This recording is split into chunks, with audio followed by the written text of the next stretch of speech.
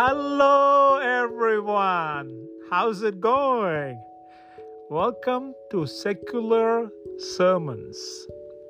This is a podcast on nonfiction books, knowledge, and wisdom I have learned over the years.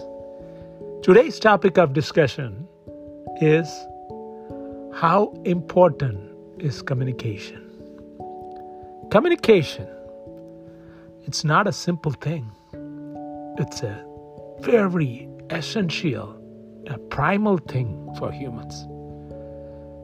I was thinking of Vietnam War time when American prisoner of wars were put in a prison by the North Vietnamese, and they were tortured.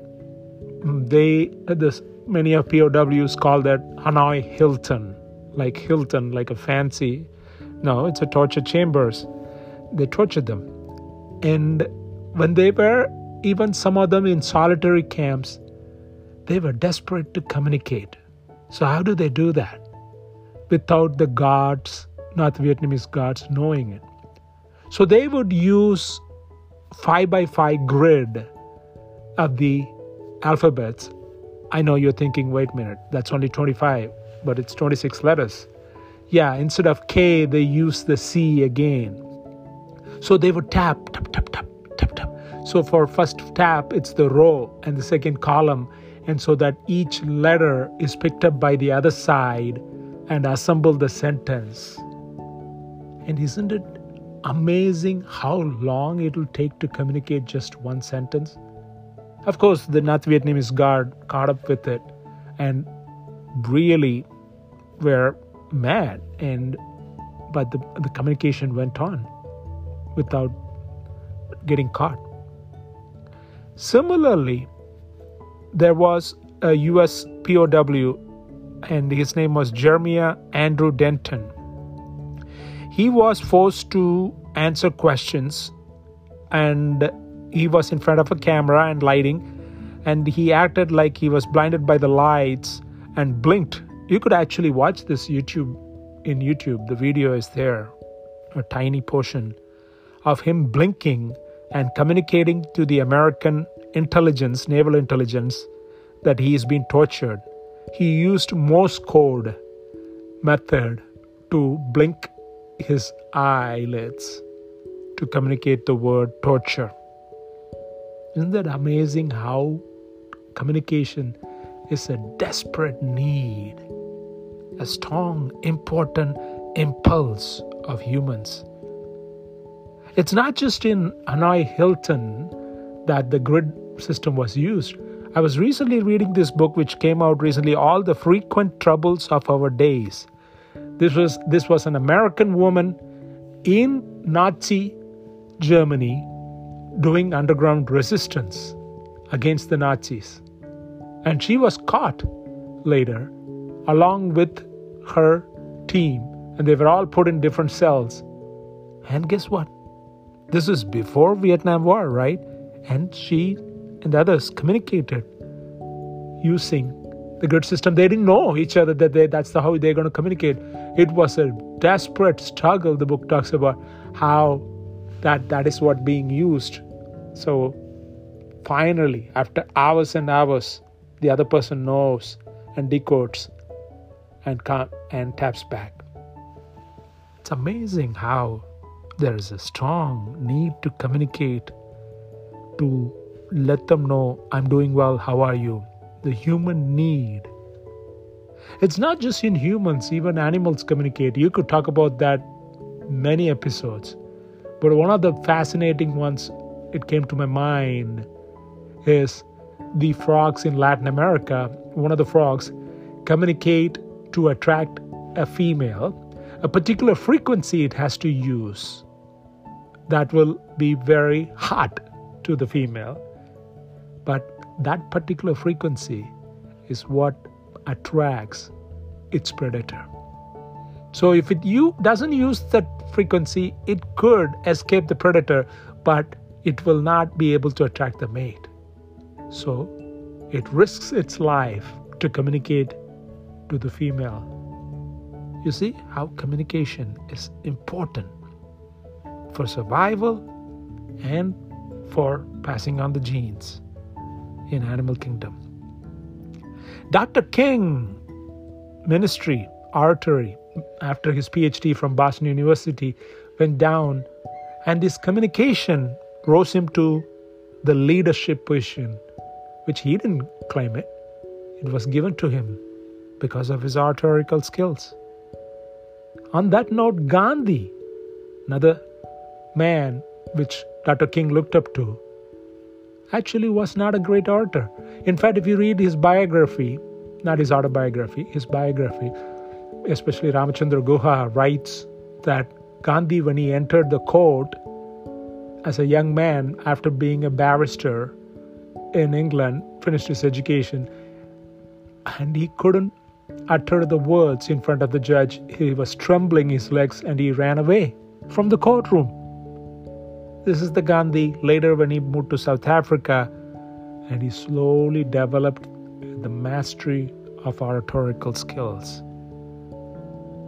Oh, he had his own style. I wouldn't say it is like an American oratorical skill. Even if you look at Bible, the Tower of Babel, you know what story I'm talking about. So the people were building the tower and climbing. In Genesis it says God came down to make sure that people speak different languages and so that they don't communicate with each other, so they don't keep on building the tower and climb up. It is vital to communicate, to achieve anything large. You could see it in different types of business leaders and political leaders. Lincoln used to write his short notes whenever a good idea of a phrase or a sentence comes to his mind. He will write it and he will put it inside his stovepipe hat. Isn't that fascinating? That he's riding around his horse with his stovepipe hat with the notes jiggling around. Even whales communicate. But it communicates for almost 4,000 miles in the ocean to other whales. 4,000 miles. To get an idea, that's the border between Canada and the US. From the east to the west, that's about 4,000 miles. Can you imagine communicating that far, not using any technology, just by your own voice? That's incredible, especially underwater. Talk therapy. Yes, the communication, which heals so many wounds of the mind. Yes, the brain injuries could be healed by a neurosurgeon, perhaps, but the mind's injury are healed by talking with the fellow human being.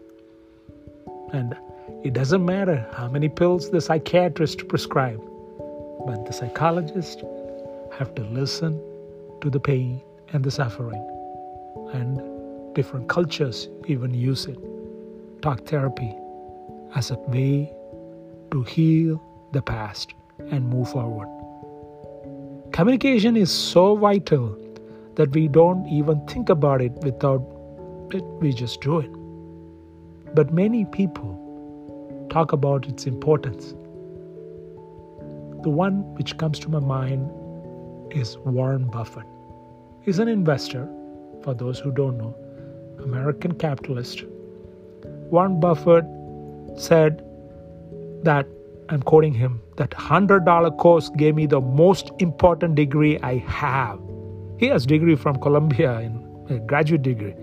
But what $100 course gave him the most important degree he's talking about?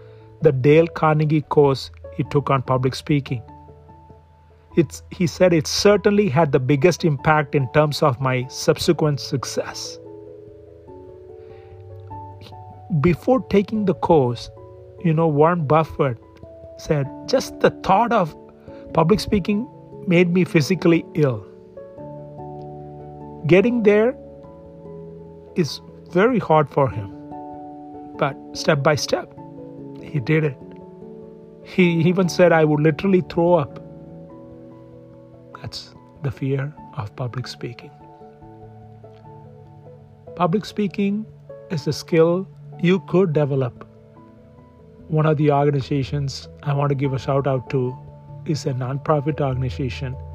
It is an international organization, and it just charges just $45, $50 for 6 months, and that is Toastmasters. It's a nonprofit organization. Anyone can join and improve their public speaking skill. Everyone has a story in them to tell and share and improve, because you don't need to become a political leader or a business leader, but in any walk of human life, in any job you do, you need to communicate your ideas. It gets better honing your skills. Thank you very much for listening. If you think it is useful, share it with other people. I am looking forward to talking to you on Tuesdays and Fridays. See you. Bye.